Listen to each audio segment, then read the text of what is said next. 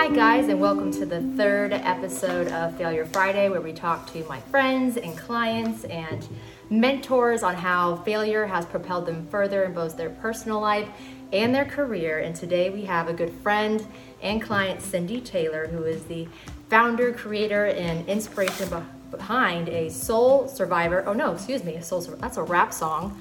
A Positive Survivor, which is a foundation based off of her traumatic experience in childhood, and it is sole purpose of helping people in similar situations or who may know someone in a similar situation. And without further ado, Cindi, do you want to add to that intro? Thank you. I appreciate you inviting me and wanting to hear all of my interesting questions. But A Positive Survivor was started because I went through childhood sexual abuse from my stepfather and wanted to be able to help others that had gone through it, since I not only survived all of that, but thrived in spite of all of the things and kind of what scars it leaves on you and throughout many different levels of your life, interpersonal relationships, working, just being a friend, just many things. And I started that, and I'm kind of still in the midst of starting it all up to be a nonprofit foundation, and that's where I'm at. Which I think is, we talked about this a little bit earlier, I think that is what is the most beautiful part of having you on here, is because so many people that I talked, everybody has something they're super passionate, or most people maybe, not everybody. But when they get on the topic of starting a foundation or starting something to give back to that particular topic, they really get stuck in the beginning. And also, I just want to thank you for being so transparent. Since I've met you, it was one of the first things Cindi told me when she came to my office and sat down was about this experience. And it took me aback because I'm an incredibly transparent person. I overshare, and to meet someone like Cindi who just threw it out on the table was like just a glass of cold water being poured on me, because that type of transparency just isn't very common. And I think we didn't talk about the foundation part. I think us meeting after maybe, 6 months to a year, and you were like, I really want to do this. And right. We sat down trying to map out the next steps.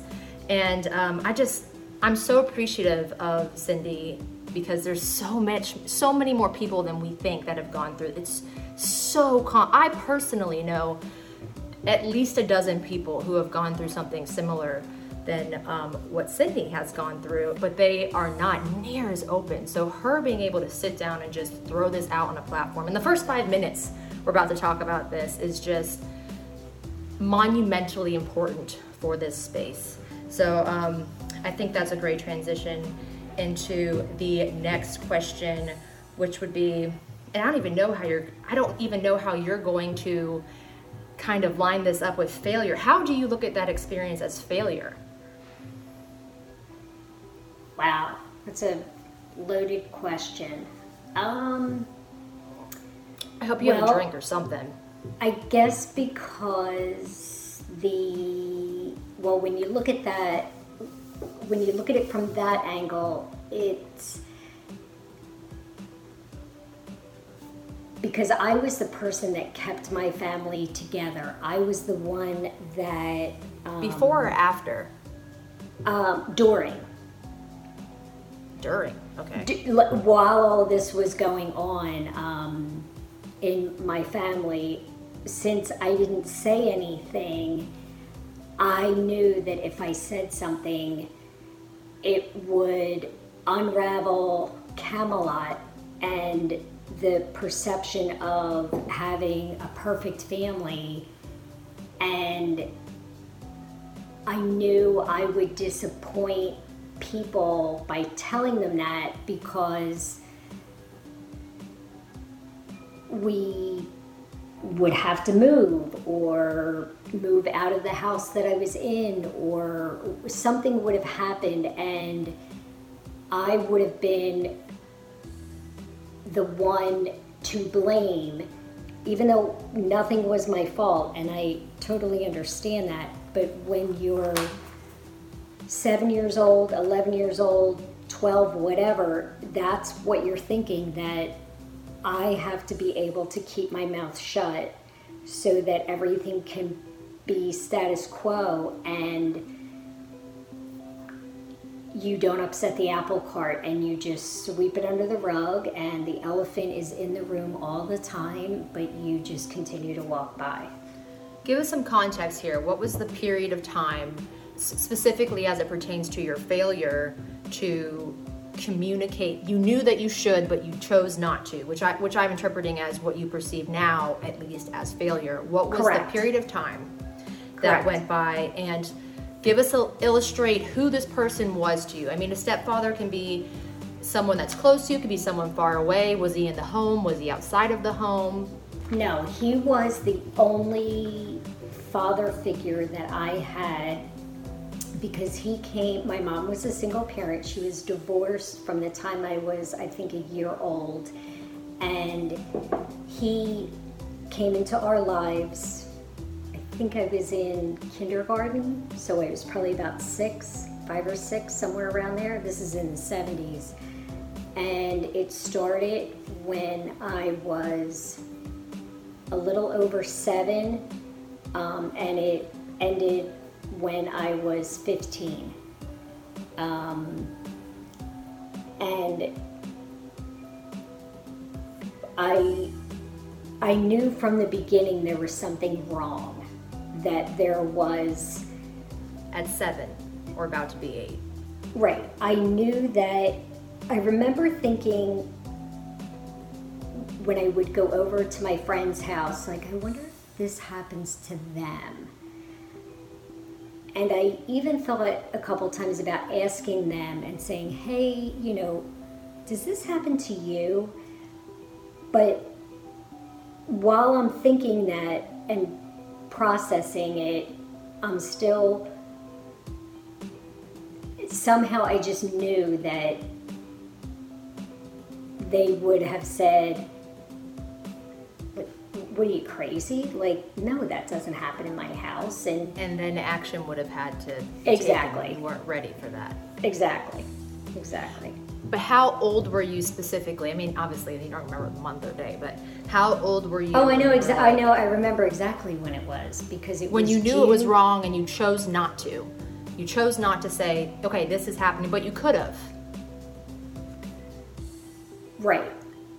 I knew it was wrong and chose not to say anything, and then as time went by and things progressed, it even more cemented the fact that I knew this was not something that happens to my friends.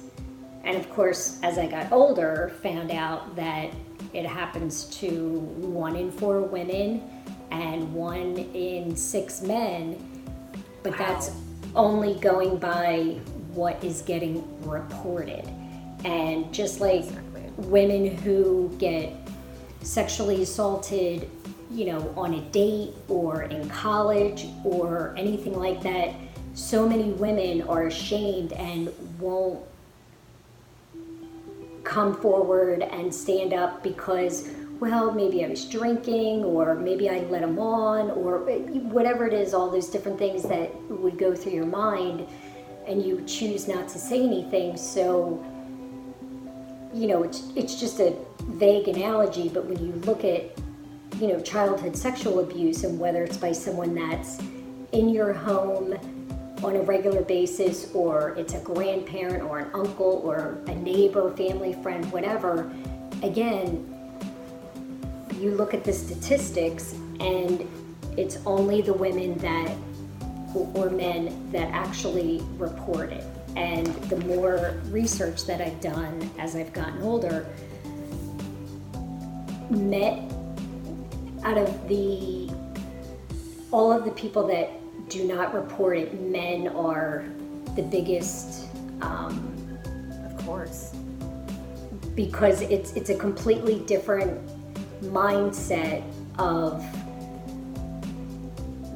from a male perspective, as far as being able to come forward and be okay with what happened to them, that they were the victim, that nothing they did was wrong, but to be able to process that and go through everything, whether it's through therapy, individual therapy, group therapy, whatever it is, it doesn't happen. Well, I think just being a victim in general is really difficult for the male ego to digest, right? And Without not a even doubt. with something as intense as sexual abuse. Being a victim in general is so detrimental to the male ego. It's just hard for them to admit defeat. And something like this is just debilitating, right? Exactly. And because I think it's more so where they feel that, just like people could look at any situation and say, well, why didn't you open your mouth? Why didn't you say something? For a man, it's even more so, well, why didn't you fight them off? Like, you kind of go down that physical road. Right. Even that. Boys. Exactly. And the ego Children. of the admitting something that, and especially if it's a male that is abusing them, it's really, really difficult for a man to, because it immediately, the perception is, and I don't know why, but the immediate perception is somebody will think that I'm gay, which that one has nothing to do with the other. When you look at all the research of men that were abused, as children, as toddlers, as adolescents, whatever, has nothing to do with whether or not somebody determines later or whenever in their lifetime to say, hey, gay. Same with the female. If it's a female that was abusing them, it has no correlation. But I think that's the perception that most males would have, and that's another reason why they don't say anything. And that's a good segue. So what if, there's people here that there could be 15, 16, 12-year-olds watching this, but more than likely it's going to be an adult who's gone through this, who hasn't said anything, or an adult who is close to someone who they know has gone through something like this.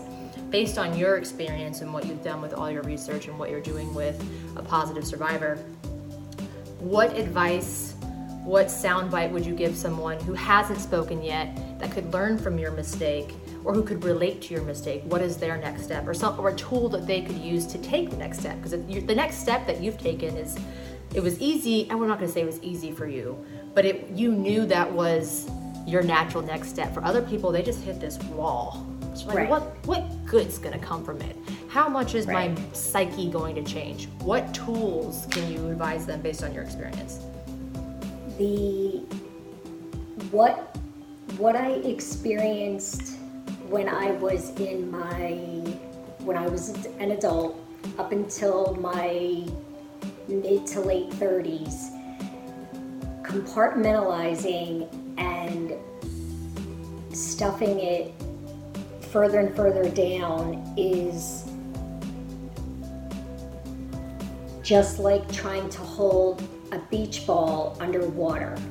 I've heard you say that. Yeah. It's exhausting. It's exhausting. And I got to the point in my life, I was 36, 37, somewhere around there, and I couldn't do it anymore. I could not compartmentalize and just pretend it didn't happen and let everything just go by the wayside, because I was mentally and emotionally, I had just gotten to my breaking point. And I could not have any type of relationship with my stepdad at that point. So I think, let me pause you right there. I don't know if you want to share this, and if not, we'll edit it out. But Sure. What was different than from the stories that I've heard in the past and the research I've done was that Cindy's stepfather continued to be in her life after Correct. this happened. So maybe talk a little bit about that, because that is also something that is unfortunately incredibly common, where you do tell and it still doesn't play out like how you thought it would. So Right. if you want, please feel free to go into that, because I think that's really important. That's where a lot of people, to come back, they're like, oh, well, my mom or my sister or my this, so it's still with this person. Why? Right. I don't want to tell. Right. And when I was halfway through my sophomore year in high school, it was January of that year, so it would have been 1984, when everything came out and we moved in with my mom's sister.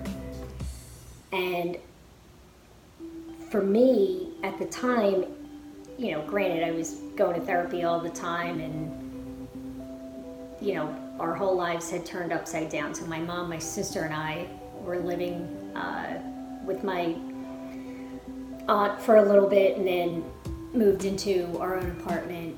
And I thought, okay, this is great. And then when my mom had a doctor's appointment, and I went with her to it, and my mom suffered from migraines, and I started also when I was 9.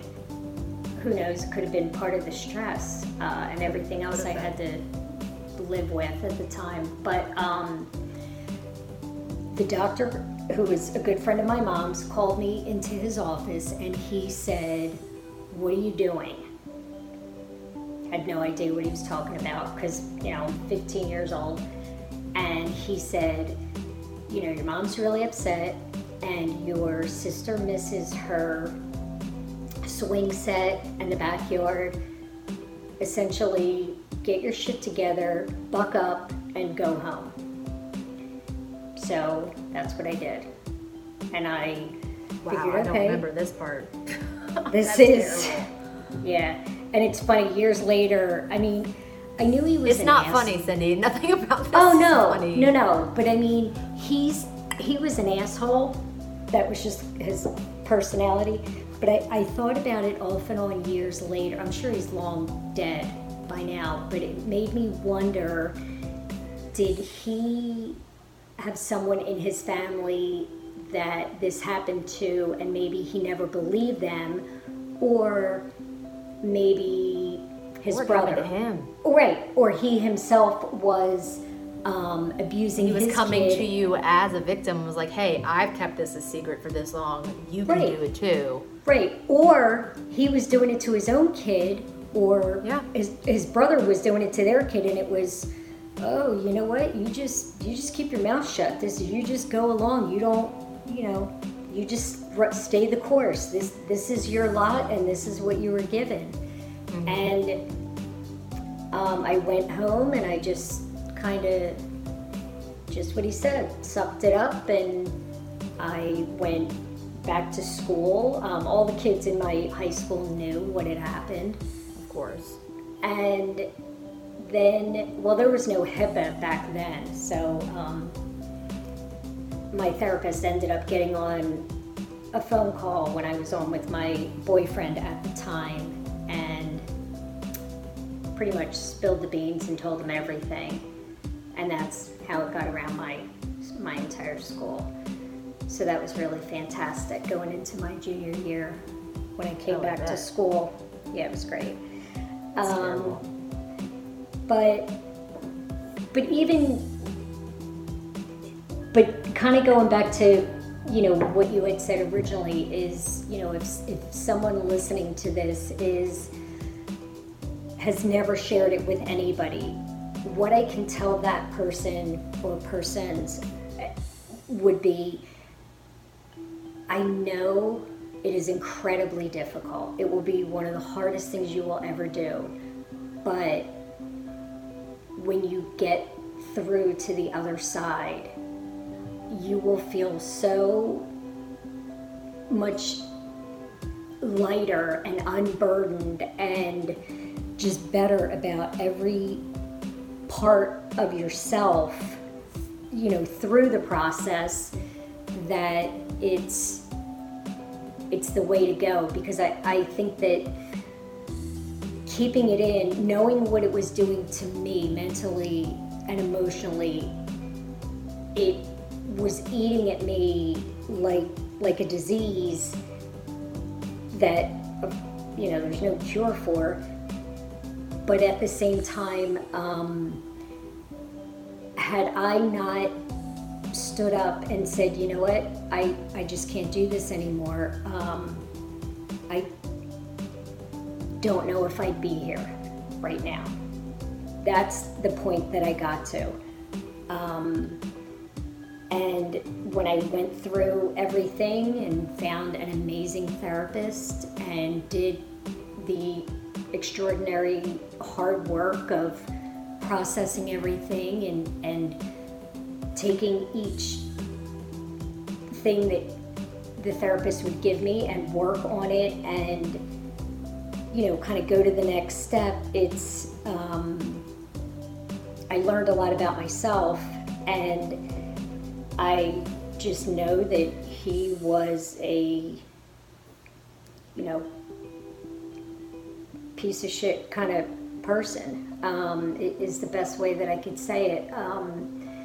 And if people are going through it and have said and have spoken about it, or have spoken up, and have told other people and maybe weren't believed, then you have to keep talking.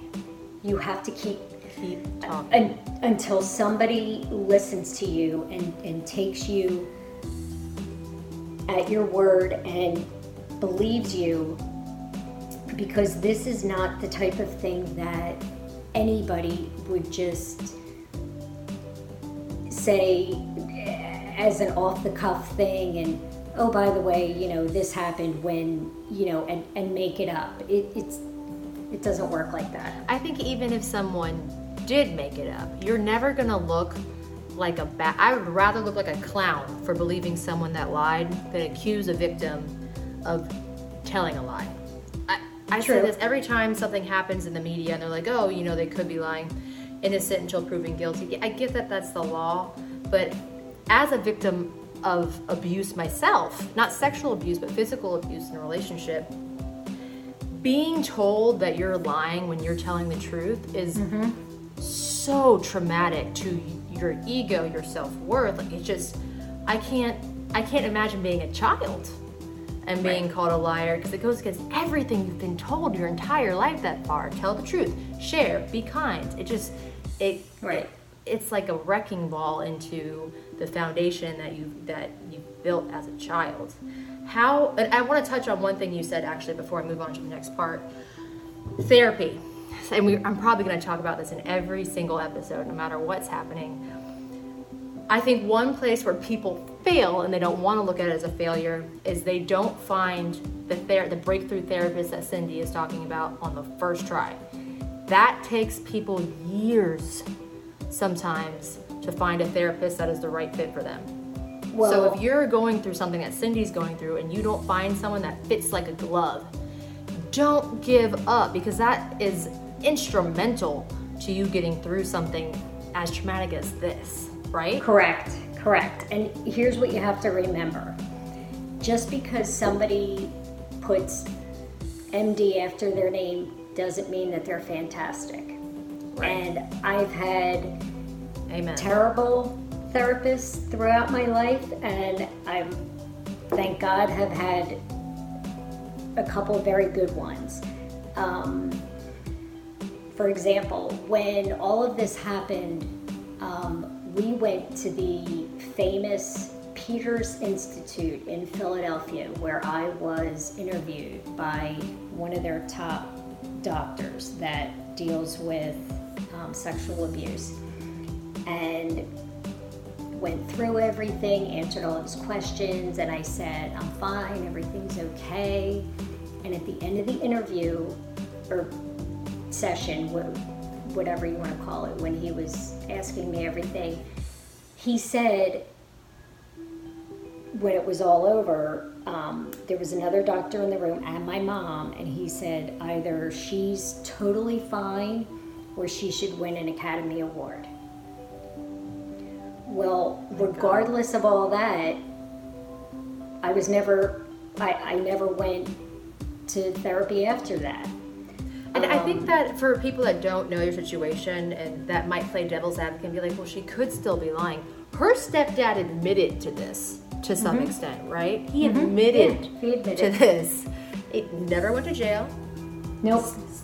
She was still returned back to the home. Luckily, I don't think it continued after this, right? No, it didn't. No. But she still had to live with her abuser. I mean, this just, because I know that's going to happen. I'm going to get some type of DM. Well, was he ever prosecuted? He wasn't prosecuted, No. but he admitted to it, to a licensed therapist. Yes, to his psychiatrist. And the psychiatrist had to, because as a psychiatrist, you have to report it. But this was back in 1984, and laws are different everywhere. We were in Pennsylvania, so nothing was done at the time, and obviously my mom knew. That's how everything came out, because the psychiatrist had to legally tell my mom, and my mom asked me one day after school, she's like, is this happening? And I just started to cry, and I said, yeah. And that kind of started everything. But then after that, when it comes to therapy, I tried a couple times in my 20s, went to one or two, and then, you do things, you forget, you start to have bad times, just like anything, like any part of life. It's a roller coaster. But then you decide that, hey, I have to get to a point where I can't do this anymore.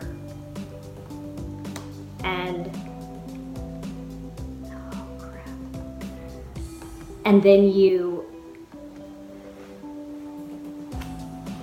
just, find someone. But not only do you have to find the right therapist that you feel comfortable with, because you're bearing so many emotions and so much bad memories and history, and so many things come up. You also have to be prepared to do the work, because you could go to the best therapist in the city. If you are not going to do what they're asking you to do, and whether it's hey, I want you to tell me exactly how you felt, the first time it happened. I want you to, really close your eyes, remember all the different things, and etc. If you're going to give lip service, you aren't going to progress, and you're wasting your time. So you definitely need to mentally prepared to read exactly. Yeah, you have to be, and not everybody is there, obviously, at the same time in their life, but that's just something that if you have never told anybody, or you maybe told one or two people, but it didn't really go anywhere, and you still have issues and still have answers and still have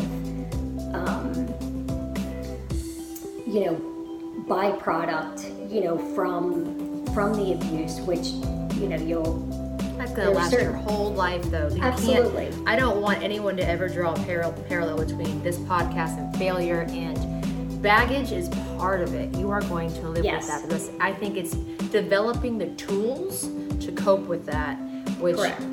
is just, you seem to have, I'm not going to say mastered, but it seems that you have mastered the process, the coping process, because you're so open. I think it's easier for you to digest the tools that are given to you. Well, what my therapist, Dan, has said to me, he said, Cindy, you have not only survived, but you have thrived in spite of everything that has happened to you. And that's the most profound thing that I think of every so often when I'm having a hard time is, you know what?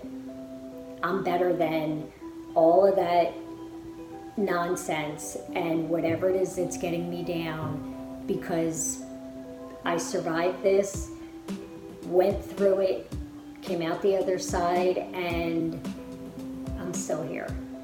Which speaks to the name, A Positive Survivor, which, I mean, truly has so much meaning for you. Right. How do you think that, I hate saying the word failure because I look at you and I just see such a triumph, but when we say failure, again, for listeners, audience members, we're talking about her perceived failure of waiting so long to say something. Right. And that, that might not be a failure for everyone. For Cindi, that is her perceived failure in this entire thing. How do you think that particular failure has shaped you as an adult? And I particularly want to know how it shaped you as a mother, and separately, how you think it might have shaped you in your career. Little tidbit about myself, I have never been sexually abused, not as a child, but I am paranoid of it happening to my children because I know so many people. I have clients that come in and for whatever reason, they just whoop, it's like the croissant roll, it just comes open, and I learn, and I have so many that this has happened to. I am paranoid of it happening to my children. So how has it shaped you in those channels, Cindi? Well, of course, you teach your kids from the very beginning, the whole good touch, bad touch thing. But I think I was a little more hyper vigilant than the average parent when it came to things like that. Like if I ever had like a weird sixth sense about something, which I don't recall it ever happening, but I just was very in tune with where my kids were, who they were with. I mean, could something have happened? Of course, absolutely. Anytime your kids go outside your door, over that threshold, and off they go, 9 million things can happen to them. But I think that, gave them enough information that they would know, come and tell me if there's any problem. I'll never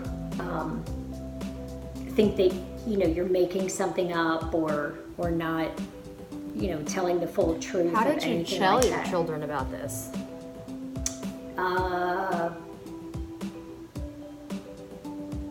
Was it a one-time thing, or were you just kind of layering it on as they got older? Well, it was when it got to the point that I couldn't have the relationship with him anymore, I said to my husband, I won't have my kids not have a relationship with him, but wow. I can't be around him anymore. And there wasn't really anything that happened at that point. And it wasn't until, now I'm trying to remember. He died, I think, 9 years ago. I think it was 10. Yeah, maybe it was, or maybe it's going to be 10, something like that. So I had to tell them. They knew a little bit before that, but it was a couple sentences because my kids, when we first said something to them, my husband did it because I knew I couldn't do it without breaking down. But my kids were, I want to say like maybe 13 and 18. So, oh wow, you waited a while for your son. Yeah. So, and then once he passed, and you know, we were the only people at the funeral that weren't crying, which that's because none of his friends knew or anything, and that's a whole other story. But you know, we kind of went into it a little more then, because I think when Kevin first told them, he just said this happened. He didn't say for how many years. So I think my kids at the time thought it was a one-time thing. And then when they got a little bit older and could understand a little more, then it was... Does that make it that much more worse to where it would stop them? That's just the straw that broke the camel's back that would make them stop looking? Well, that was right around the time that we had moved from Pennsylvania to Florida. So, and my son at the time was active military, so they didn't see him. So it wasn't, it didn't impact them, but I think it helped them understand with a little more clarity not that whether it's one time or 1,000 times, it's still not something you ever want to have happen, but I think then they understood it a little bit better, if that makes sense. No, it makes perfect sense. Are you comfortable with people after they watch this reaching out to you, and how should Sure. they do that, Cindi? Well, they can, I have a Facebook page, A Positive Survivor, and we'll put that up on the screen or in the caption for people so they can just have a link and go straight to it. And where Sure. else? And you could give them, I'll put my phone number up there. They can text me, I'll give them my email, and they can contact me whenever, and if they have any kind of issues. My goal would be to, after speaking to somebody, depending on what their situation is, to try to help them find a therapist, to be able to get the help that would get them, you know, on the right path to working through everything and getting to a better mental and emotional place. Yes, and just also having a community, man. It's a place where people can talk in different stages of this process, I think is so important, so important, because it's getting better, I think, especially from when, you know, this happened to you. I think more people are talking about it. There's more safe spaces, but like you said, especially for men, especially for, you know, women maybe outside of their 30s who grew up in a time period like you did where it just wasn't okay to talk about, and so many of you guys were thrown back into the homes where it was happening. I think they need a community more than anyone else, but it's still so important to get connected. I want anyone who sees this, who's gone through it or knows someone, just to send the video or send Cindi's information. Who cares if they don't use it? At least you gave them an avenue to maybe take that next step. Cindi, thank you so much for coming on. Thank you so much again for talking about this. Guys, I want to thank my viewers. I want to thank my clients and my friends for making this worthwhile. This is the stuff that's so exciting for me. I feel like giving you guys a platform to speak about what you're passionate about, it connects people. And I hope everyone has a blessed night. And Cindi, I'll connect with you offline. And thank you so much and have a good night. Awesome. Thank you so much. I appreciate it. All right. Good night, guys. See ya.